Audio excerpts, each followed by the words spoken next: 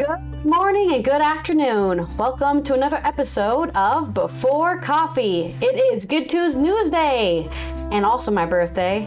So let's go ahead and celebrate the things that are the happy things that are happening today and none of the bad stuff. Well, depends on your opinion, I guess, some of this stuff.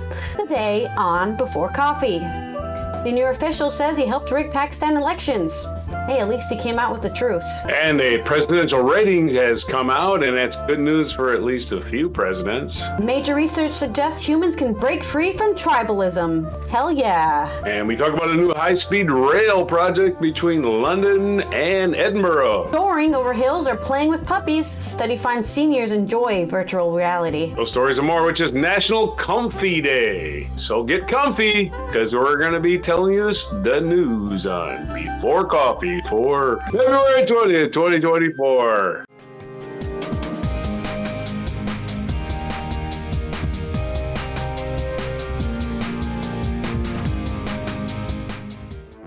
All right, let's go ahead and start with our first news story, which is from Channel News Asia. Coming out of Pakistan, a senior bureaucrat said on February 17th he had helped rig the country's elections. A week after polls marred by allegations of manipulation returned no clear winner.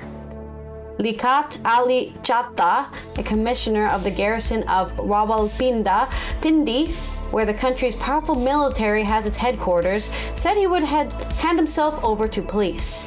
There have been widespread allegations of rigging after authorities switched off the country's mobile phone network on election day, and the count took more than 24 hours. The army-backed Pakistan Muslim League Nawaz PMLN, short of a majority, has announced a partnership with the Pakistan People's Party, PPP, and a handful of smaller parties to form the next government. Chatta said he had personally supervised the rigging of votes in Rawalpindi before stepping down from his post. We converted the losers into winners, versus the margins of 70,000 votes in 13 National Assembly seats, he told reporters. For committing such a heinous crime, I will hand myself over to the police, he said, also implicating the head of the Election Commission and the country's top judge. The Election Commission rejected Chatta's allegations, but said in a statement that it would hold an inquiry. That will take 4 years, and by the time, you weren't supposed to be in power, but it's already been 4 years. The Human Rights Commission of Pakistan, a leading advocacy group, said after Chatta's announcement that the involvement of the state bureaucracy in rigging in Pakistan is beginning to be exposed. So good news. Little corruption has been revealed.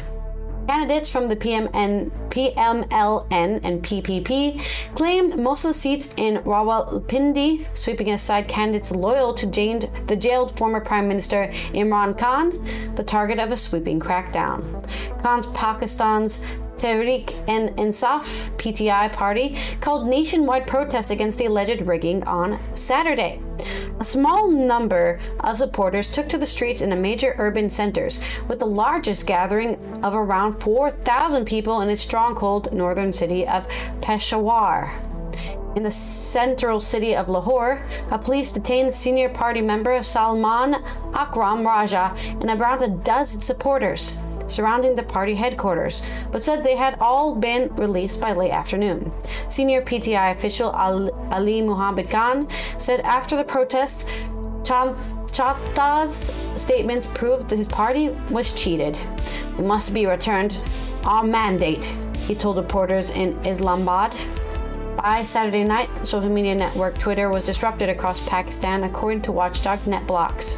PTI defied a month-long crackdown that shattered its campaigning and forced candidates to run as independents, gaining more votes than any other party, but has been unwilling to enter a coalition with its opponents, paving the way for PML-N to form the next government. So they found the corruption, they revealed, hey, we rigged it, but that didn't really change the outcome because the people who could have won wouldn't have had enough votes to actually lead a government, and they don't want to be on anybody's team. So I guess all's well that ends well. Good job, yeah. Pakistan. Your story. That works in one of the side stories I got here about the democracy index, and I was just looking at it. Pakistan places quite low. I wonder why. Yeah, just looking at this, and they actually name checked them by name in the big article. Let's see what it say about Pakistan. I know I just read it. Of course, I can't find it now. Pakistan was downgraded to an authoritarian regime, while Angola was upgraded to a hybrid regime. Hybrid, nice. Half despot, half democracy, I guess. I don't know. Gotta start somewhere, I guess. Angola's going up, Pakistan going down. And they're admitting they're cheating, huh? Okay, well, that's... Yeah, we rigged the election, by the way, guys. I'm stepping down. Okay, bye. Yes. That's refreshing, huh? Well, in other positive news, where this thing I just was reading is new rankings. This is from MSNBC, Metal Blog, with Steve Bannon, the author. New rankings offer bad news for Trump, good news for Obama and Biden. Hooray. Yeah, Donald Trump has long seen himself as a president of enormous historical significance to the point he inquired about being at the Mount Rushmore just 6 months into his term. Oh, okay. Evidently, scholars studying American and president agree that the Republican is historically significant, not in the way he hoped, NPR reported. The 2024 edition of the Presidential Greatness Project Expert Survey has Biden in 14th place, just ahead of Woodrow Wilson and Ronald Reagan. Trump comes in at 45th behind fellow impeachee Andrew Johnson and James Buchanan, the perennial cellar dweller in such ratings due to his pre-Civil War leadership. The list goes like this: 1, Abraham Lincoln; 2, Franklin D. Roosevelt; 3, George Washington; 4, Theodore Roosevelt. Man, Roosevelt's are top 4. 5, Thomas Jefferson; 6, Harry S. Truman; 7, Barack Obama; 8, Dwight D. Eisenhower; 9, LBJ; 10, JFK. And here's the bottom 10. Herbert Hoover, 36, John Tyler at 37, Zachary Taylor at 38, Millard Fillmore at 39, Warren G. Harding at 40, William Henry Harrison, 41. If you're worse than William Henry Harrison, he was only president for like a month. So Franklin Pierce at 42, Andrew Johnson at 43, James Buchanan at 44, and defendant J. Trump at 45. Of course, there's been 46 presidents. Grover Cleveland was president twice. While I'm mindful of the fact that these arbitrary rankings, one of many, should be seen as a fun conversation piece of important scholarly work, consider some more or less random observations. While some related studies have separated Grover Cleveland's non-consecutive terms, I'm glad this one combined them. I suspect plenty of observers on the right will be outraged to see Obama ranked so highly, but A, this wasn't the first to put him in the top 7, and B, I'm of the opinion that the Democrats' position is perfectly fair. I'd actually put Biden ahead of Obama, but he's still president. But I would put him ahead. He's done actually more. I think it's because they let him do more, because he has more friendships, having been in Congress since 1972. There has been some dreadfully bad presidents, but it's heartening to see defendant J. Trump ranked dead last. He's earned it. Including William Henry Harrison in rankings like these continues to seem unfair. The guy only served a month in office before dying. Yes, that's right. Well, he was basically in the hospital with pneumonia the whole time. Similarly, while Biden has reason to be pleased with his position, well, not the hospital, the White House bed. Similarly, while Biden has reason to be pleased with his position, I'm generally of the opinion that ranking presidents while their terms are underway isn't altogether wise. You got to put them somewhere, right? Give him an incomplete. He's still better than William Henry Harrison, no matter where you put him, right? I've argued that the rehabilitation of George W. Bush's reputation is problematic. This survey reinforces my concerns. He's number 32 in rankings, which seems unreasonably high. Yeah, he was a pretty bad president. He accomplished basically ruining the economy and starting an unnecessary war. What a great president. He should be in the bottom 5. The political science. Sorry, if you still think George W. Bush is a great president, you need to wake the fuck up. Ulysses S. Grant has now climbed all the way up to 17. I have a hunch he can thank Ron Chernow. I'm not sure what that refers to. Yeah. Political scientists for the rankings: Coastal Carolinas University Justin Vaughn and University of Houston's Brandon Rottinghast wrote on analysis of the findings for the Los Angeles Times, which highlighted the decline in esteem for two important presidents, Andrew Jackson and Woodrow Wilson. Their reputations have consistently suffered in recent years as modern politics lead scholars to assess their 19th and 20th century presidents even more harshly, especially their unacceptable treatment of marginalized people. Of course, if recent history is any guide, we'll soon see a Trump on his social media platform insisting that the results were rigged, and the scholars secretly agreed that he was tied with Lincoln at the top of the list. No, I don't think anybody with any brains does not put Trump anywhere near a list of the greatest presidents. And of course, the one I referred to earlier was the news about the democracy ranking, which is a different ranking, which is the latest democracy index is published. Norway, this is from positive.news. Norway has retained its status as the world's most democratic country in the latest edition of the Democracy Index, compiled by the Economist Intelligence Unit, the EIU. The report offered some glimmers of good news despite recording a decline in democracy globally. The number of democratic countries increased by 2 to 74 in 23 as Paraguay and Papua New Guinea moved from hybrid regimes to flawed democracies. However, the global average score fell from 5.29 in 22 to 5.23 in 23. This is in keeping with a general trend of regression and stagnation in recent years. It marks a new low since the index began in 2006. A new low for democracies. Not cool. Western Europe was the only region to record improvements in democracy, although there were marginal 0.01 points. Joining Norway at the top 10 were, in order, New Zealand, Iceland, Sweden, Finland, Denmark, Ireland, Switzerland, the Netherlands, and Taiwan. The UK ranked 19th, and the US, considered a flawed democracy, came in at 29. Well, thank you for your little push in the right direction there, Positive News. We are a flawed democracy. And of course, the perfect democracies are, I don't know. There are no perfection in these things. All right. Okay, so really, as long as there's humans, there's no perfection. It seems to be if you're cold weather, you're going to have a decent democracy. That's the way I get from this, because you got Norway, Sweden. Well, yeah, you guys have to stick together, otherwise you freeze to death.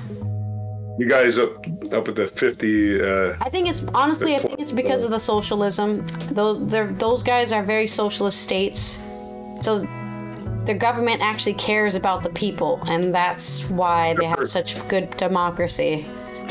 The government actually cares. The only one I don't see in a temperate zone, a northern temperate zone, is probably shit. They're all except for New Zealand. New Zealand's the only one. Yeah, New Zealand's pretty temperate. Well, it's Southern Hemisphere. I don't know what the weather's like. But anyway, and Taiwan. Taiwan has got a tropical type climate, I believe. Back to you. All right, good job, Nordic countries, for being better than us, as always. Taiwan's a great democracy as long as China lets them. Yeah, as long as they don't get invaded by China. They have a great democracy. Let's go ahead and go to our next story, which is about, speaking of nations and governments and people, tribalism. This is from Positive News by Lucy Purdy. People have the potential to rise above tribalist tendencies and significantly increase their moral circle of care, according to new research. Tribalism exerts a potent grip on us primitive humans, compelling us to place loyalty and familiarity above reason and compassion in all sorts of ways. I don't know that guy. I don't care if they got run over by a car. I don't know him. It's probably a scam anyways. Actually, it is common that there is a common scam where people you know, fall over and then they, you know, rob you or something. But anyways, tribalism.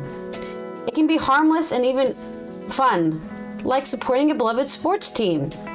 And the so-called culture wars have shown how people can be pushed into tribal corners with much more ominous results.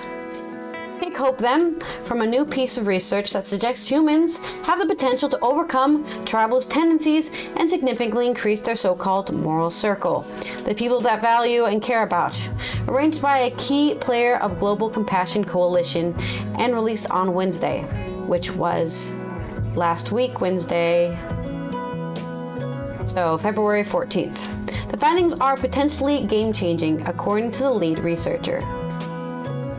I don't want to, you know, be cool or look at me, I'm so much better than everyone, but yeah, I do this all the time, increasing my global compassion. But I think that's because for a lot of people, empathy and compassion is very hard to do.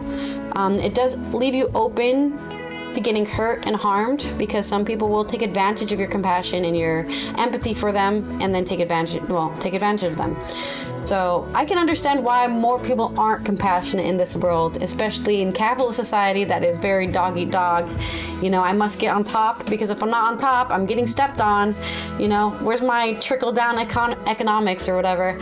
So I can understand why a lot of people aren't globally compassionate and are tribalistic, because they feel safer when they're in their boxes with their, I know these people, they care about me.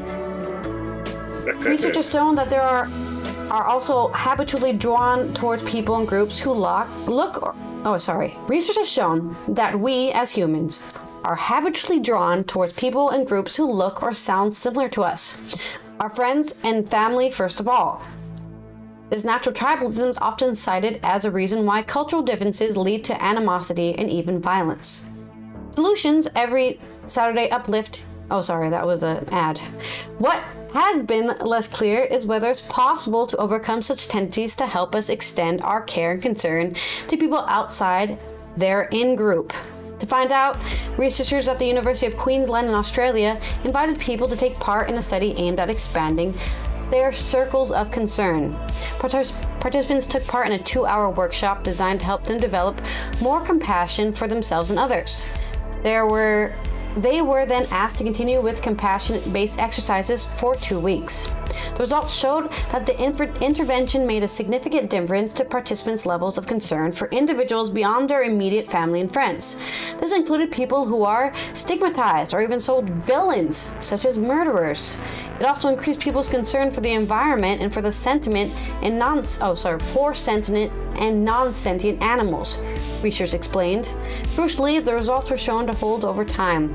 A 3-month follow-up indicated that once expanded, people's circles of concern continued to encompass new groups and communities. The researchers believe that the findings could offer significant insight at a time when the world appears to be becoming more divided and hostile, only because that's what the news stories focus on. We're probably the same amount of divided and hostile as we've always been, but you just see it more because the news is only talking about these guys beat up this guy, or these countries hate each other, and what about the countries that don't get along? We don't talk about those ones, you know? Except for yesterday, we did talk about Ukraine and Japan, you know? Woohoo! We support Ukraine, Japan said. We're gonna give them money so they can reconstruct their country, you know? That's positive. Yeah, just wanna get money. And they have nothing to do with each other, right? Japan and Ukraine, what's their history? Not very much. So they argue that not only can these approaches help to heal divides and also create greater unity and cooperation on major issues of global concerns such as climate change and inequality. What we've seen in this study is that human moral circles are essentially elastic, said Professor James Kirby, lead researcher and member of the Global Compassion Coalition. Under certain conditions, they might be quite narrow, but with help they can significantly expand, growing to encompass even those people who might previously have thought as being villains. That this kind of result can be achieved in just 2 hours, plus some continued practice, is potentially game-changing. We need leaders who care. The research comes in a year of multiple notable elections around the world. It shows Kirby said that we don't have to settle for war, conflict, or hostility and division. We're showing that humans have the capacity to deeply be compassionate, caring, cooperative, all attributes that are going to need if we're to deal together with the challenges facing our world. Marcela Matos, researcher at the University of Coimbra in Portugal, and chair of the Global Compassion Coalition Science Committee, added, "This groundbreaking study provides important evidence showing that cultivating compassion, even through low-intensity interventions, can have transformative benefits that can go beyond the individual and have ripple effects way beyond their closest circle of care and moral concern. Through compassion and training, we may spark the inner change we need in our moral expansiveness, which can be pivotal to foster the systematic change we need to overcome some of the sources of suffering we currently face in the world."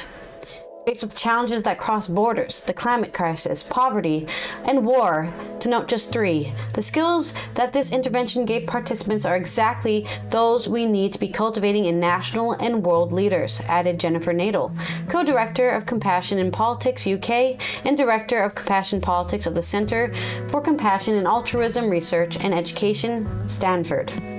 "We need leaders who can see beyond their own tribe and represent needs, concerns, and the futures of all." So, I agree.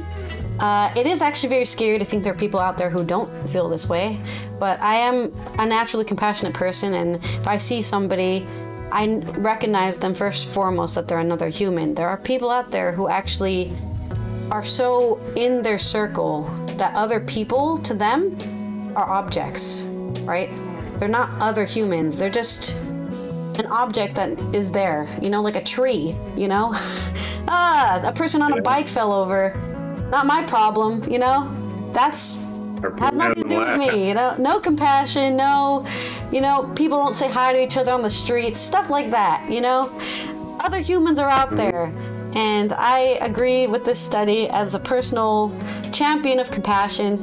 Care about the people you see out there in the world, your neighbor, the dude across the street on the 15th floor of your apartment complex. They're all going through their lives, and we all just need to give each other more empathy and compassion and break away from tribalism. Because you know what happens if you have tribalism? You have populism.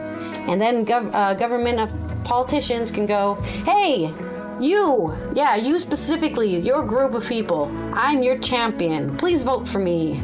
And then next thing you know, you have a demagogue in office because, hey, that guy's our champion. He likes only us and no one else. But there you go. There's my story on how humans are compassionate. Friendship is magic and love can conquer all. All that shit is not just poetry, but it's reality. Your story. All you gotta do is tell people that they're special and those different people have got something wrong with them. Yeah. Yeah, they're not like you and for me.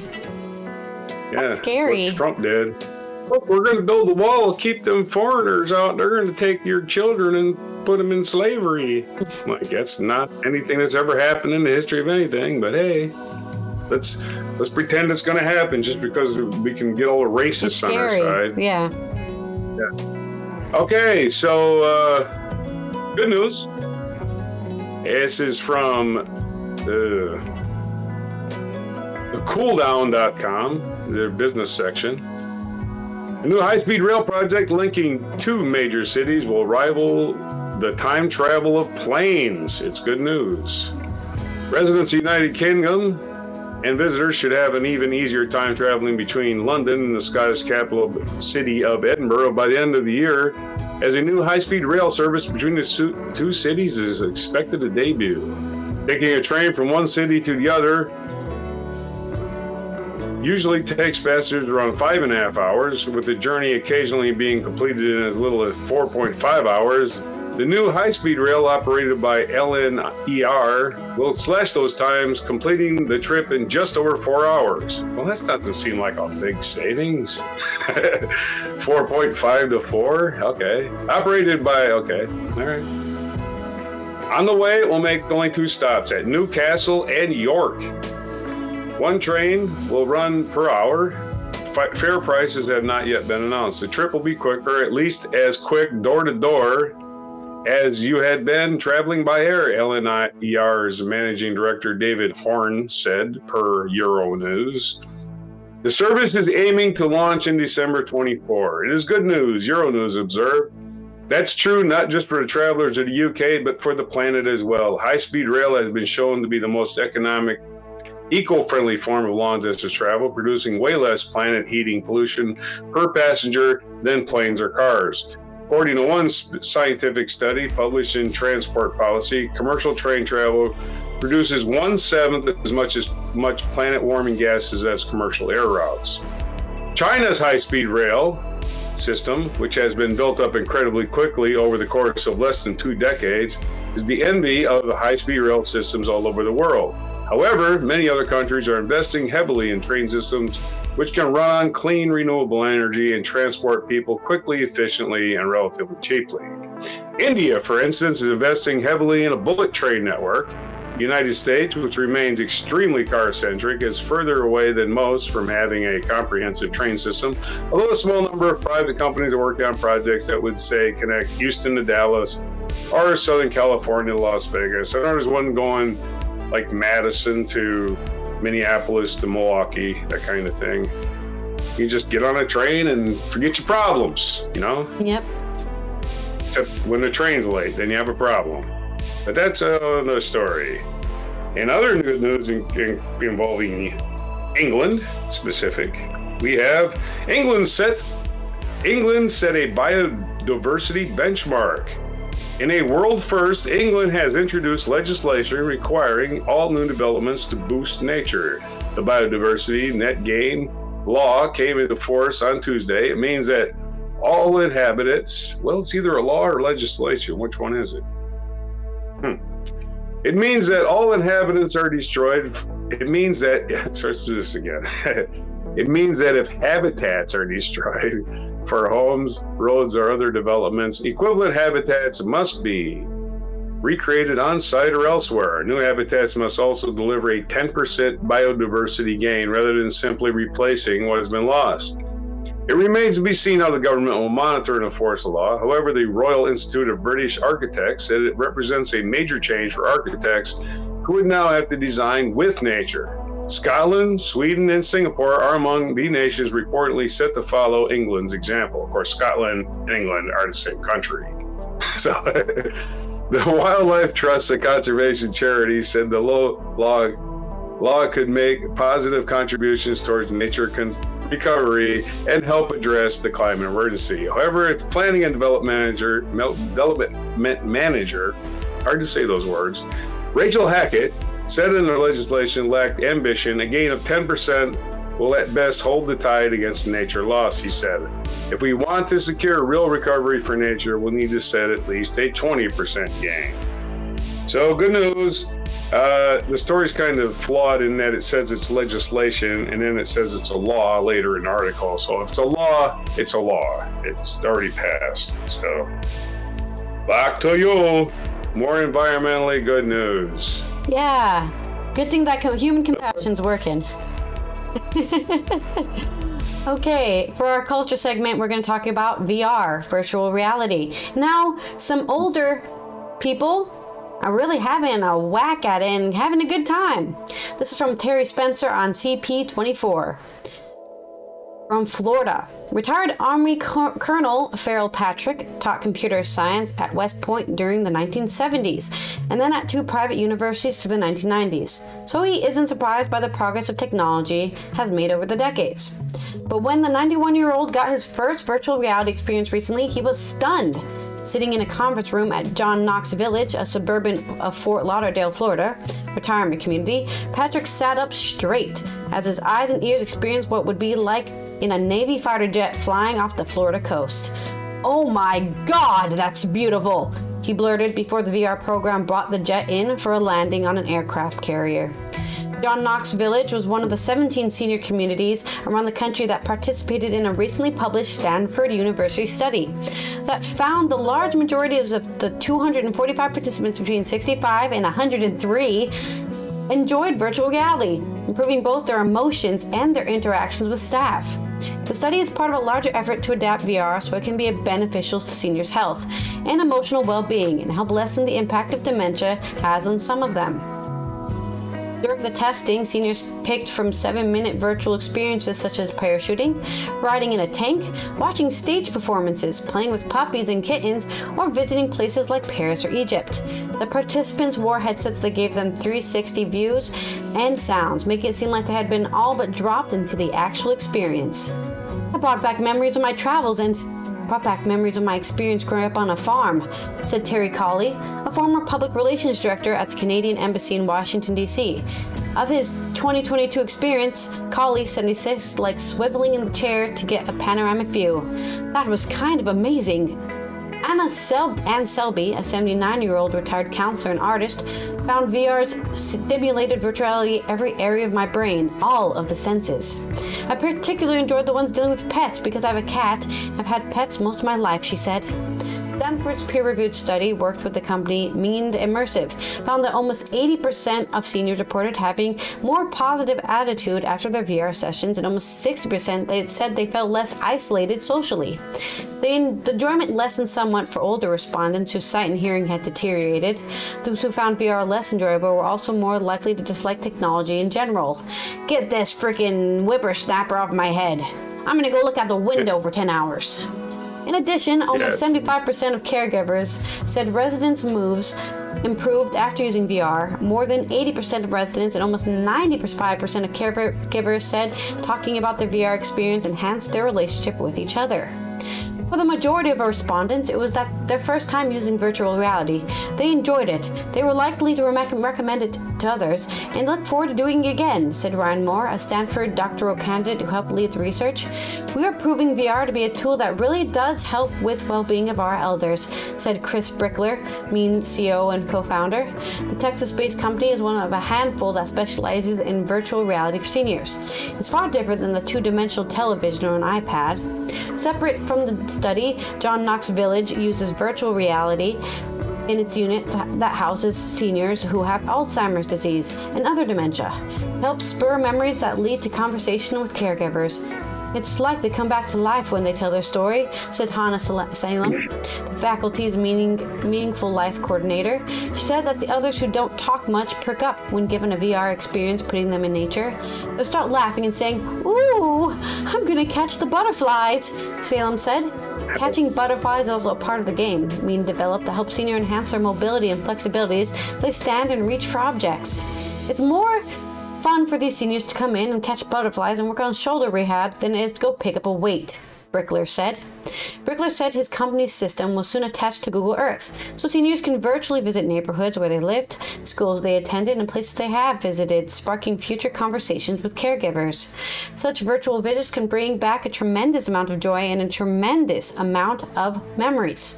And when the therapist or other caregiver can work with the older adult and talk through things we definitely see what it provides, that it provides an uplift, Brickler said. The company has worked on the biggest complaints seniors in the study had about VR. The headsets were too heavy. The heat they generated made their foreheads sweat, and sometimes the experience created nausea, he said.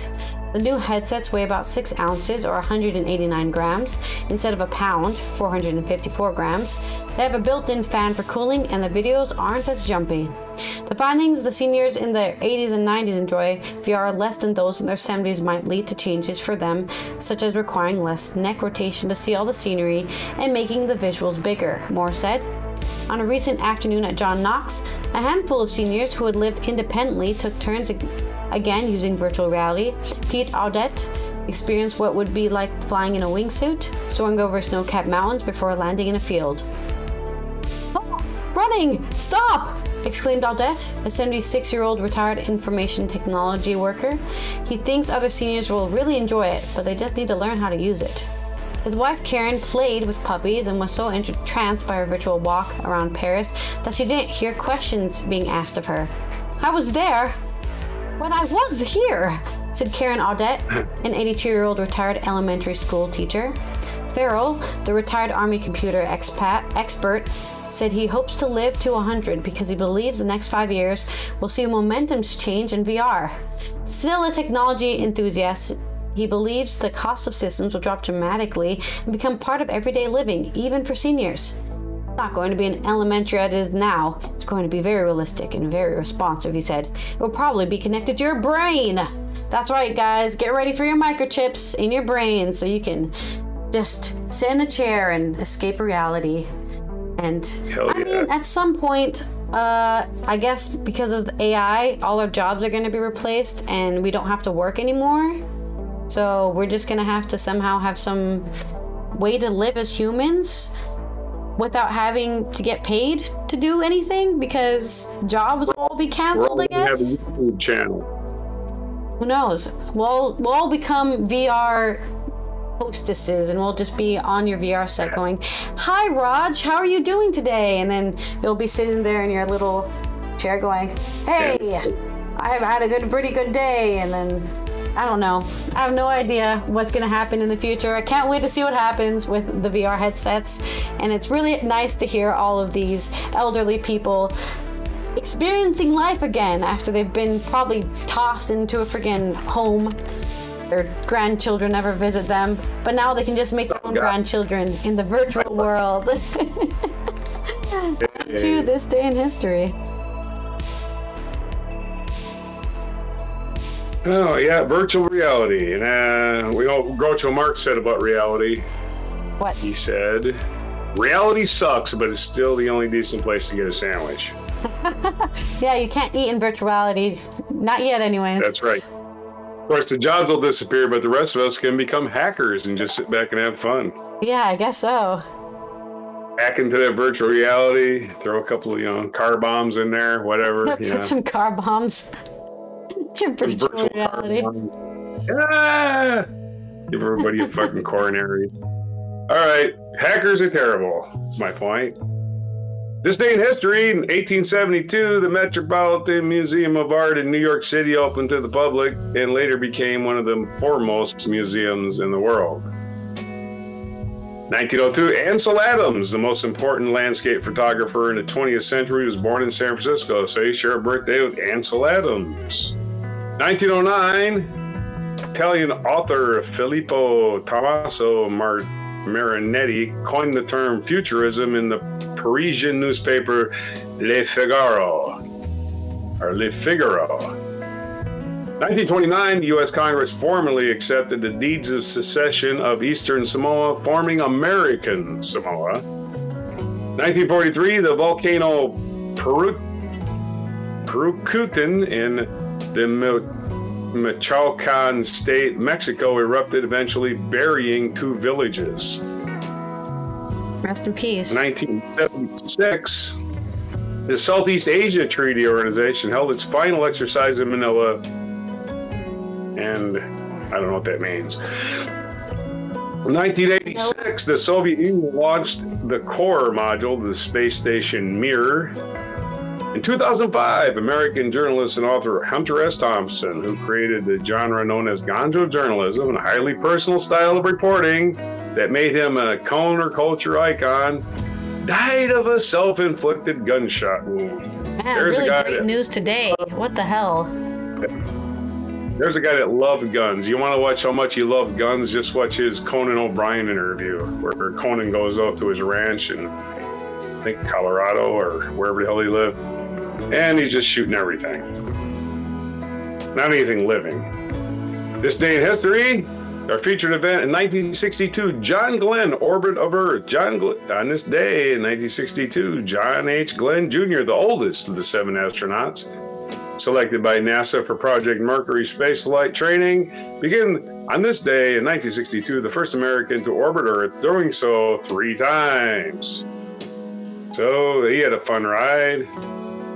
Other birthdays today: Charles Barkley, born in 1963. Cindy Crawford, born in 1966. Kurt Cobain, American musician of Nirvana, of the 27 Club, born in 1967 on this date. Trevor Noah, you share a birthday with Trevor Noah, South African comedian. And even better, Rihanna is your birthday, 1988. I should ask her for some money. Yeah, she's 35. She's 35. Only 35. Rihanna, me and you have the same birthday. Can you lend me some money? Imagine if that worked. And once again, Britannica has trouble with math, as they enlist her age as 35 when she's 36, born in 1988. So here we are, Britannica, a learned, scholarly organization, can't do the simple math to make her 36. Happy birthday, Rihanna, you're 36. If Robert was born 4 days later, he would have the same birthday as Rihanna. That's crazy. So close. That is crazy. Yeah, it just pisses me off that Britannica can't do simple math. That doesn't piss me off. It's just disappointing, right? So how do you... They think it's 2023. They think it's last year. They're living in the past. What day is... this day in rock and roll history. Let's do this day in history. Other people born this day. Jay Giles of the Jay Giles Band was born this day. Walter Becker of Steely Dan was born on this day. So there you go, even more birthdays. And those are basically all the birthdays today. Nothing really significant happened in music history, just a bunch of minor stuff. National Day, let's get to the last part of this. National Day today, besides National Cherry Pie Day. National Cherry Pie Day. National Love Your Pet Day. Don't combine those two, because your pet will get really sick on cherry pie. National Muffin Day. Cherry pie muffins. And it's National Comfy Day. So as they have a bunch of people just being comfortable. I'm all into that. Freaking sit down in a warm living room, eat some muffins. Yep, hell yeah. Cuddle your pet. Unless you got a pet alligator, don't cuddle your pet. And allow yourself to get comfortable, relax. It's time to get cozy in your favorite place and take a break from the daily grind. Hello, that's me. 5 minutes from now. Those are all the days fit the print on February 24th or February 20th, 2024 on Before Coffee. All right. That has been me here from the Netherlands on my birthday. Right. Sorry? I got the century right. There's numbers in there somewhere. I'm gonna go bake a cake for myself. So stay tuned for that if you're interested in watching that. And we will see you tomorrow from Wacky Weird Wednesday, where we cover all that weird stuff that's been happening in the past week. That, you know, we live in a world and weird stuff happens in it. Have a good one. Yeah. Here is your mic drop moment.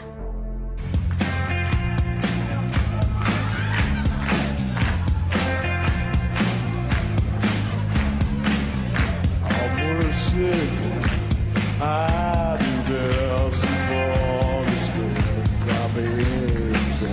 A little try. It's always been always will till the end. Hello, hello, hello, hello, hello, hello, hello.